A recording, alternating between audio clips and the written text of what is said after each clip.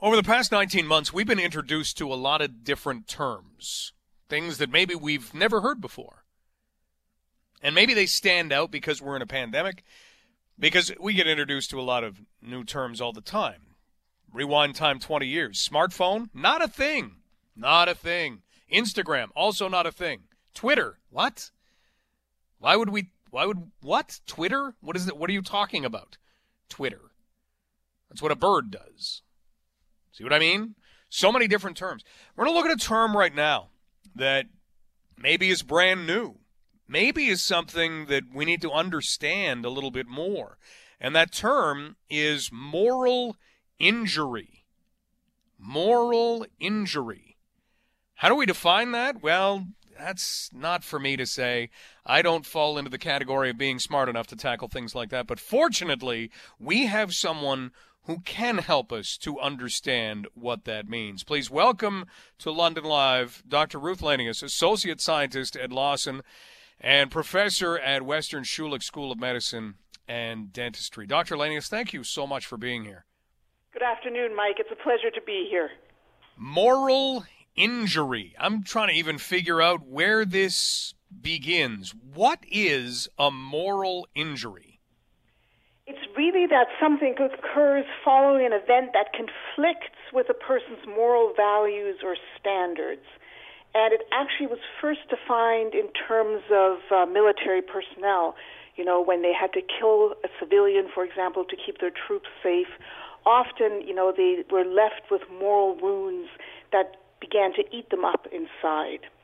So if we're asked to do something and our brain, our conscience, whatever it is telling us, no, I shouldn't be doing this, but yet you have to do it anyway, is that where a moral injury can come from? That's dead on, Mike. And of course, we've been experiencing this, especially among healthcare workers, but also other workforces and civilians during the pandemic. So let's look at that and how those moral injuries may have come about, or how those situations may have come about in healthcare. Where are they coming from? So I think they can come from a variety of factors. One is, for example, if the healthcare workers had to deny family members visits to their dying relatives. And I've talked to a lot of healthcare workers that continue to feel very bad and guilty around this. Or healthcare workers talk about, especially the intensive care unit staff, how they had to often provide care that was quite invasive without there being much hope for the individual to survive. And that's often left a feeling of, this moral guilt and sometimes shame around that. And then also a lot of feelings of betrayal have come up. And people have felt betrayed by institutions they've worked for. For example, at the beginning of the pandemic, there wasn't enough personal protective equipment. Later on in the pandemic, especially in waves 2 and 3, there were significant staff shortages. And so people felt betrayed that they didn't have enough resources to really provide the care that they're used to provide. We are talking right now with Dr. Ruth Lanius, who is an associate scientist at Lawson and also a professor at Western Schulich School of Medicine and Dentistry.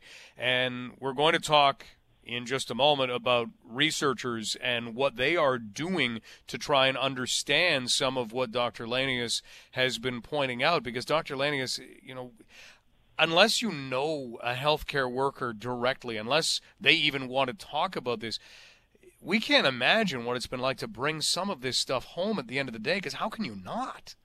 Absolutely. And that's why a lot of healthcare workers describe feeling very isolated, right? A lot of people don't understand what they're actually going through. Well, you're going to try to do that, and you are trying to do that. What is it that you're looking at right now and attempting to gain information about? So the first thing we do is we do an interview with the healthcare workers to understand their experience, and we know that each individual's experience is different.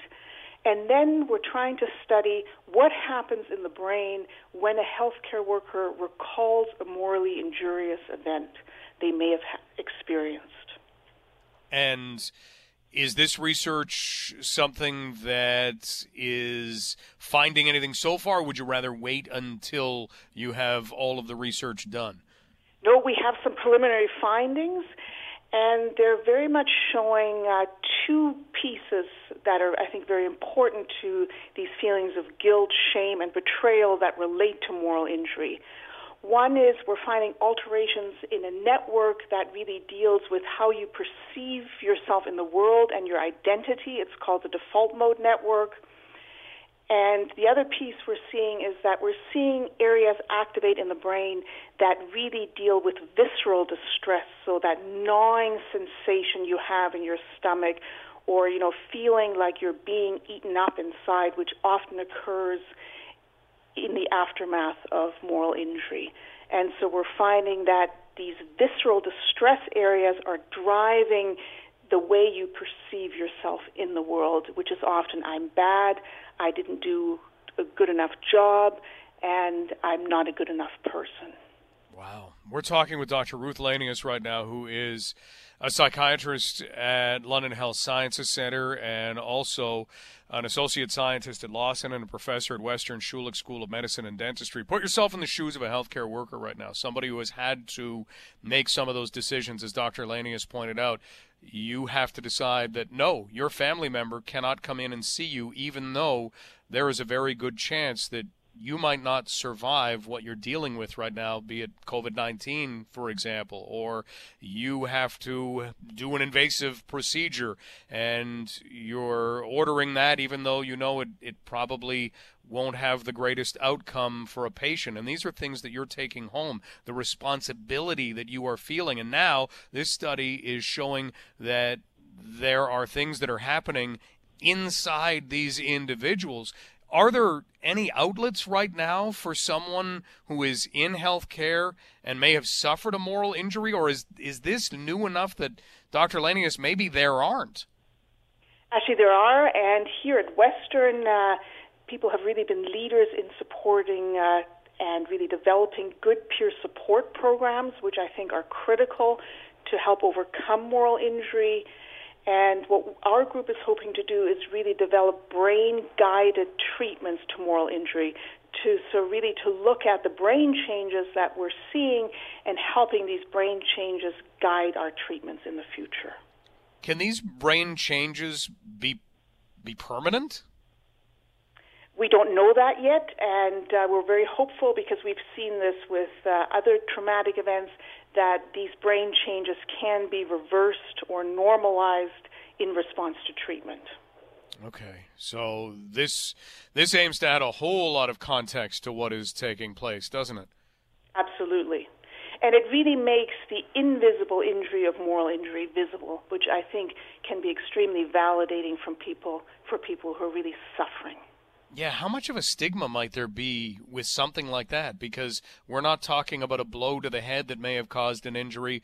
We're talking about something that is far less visible, as you say.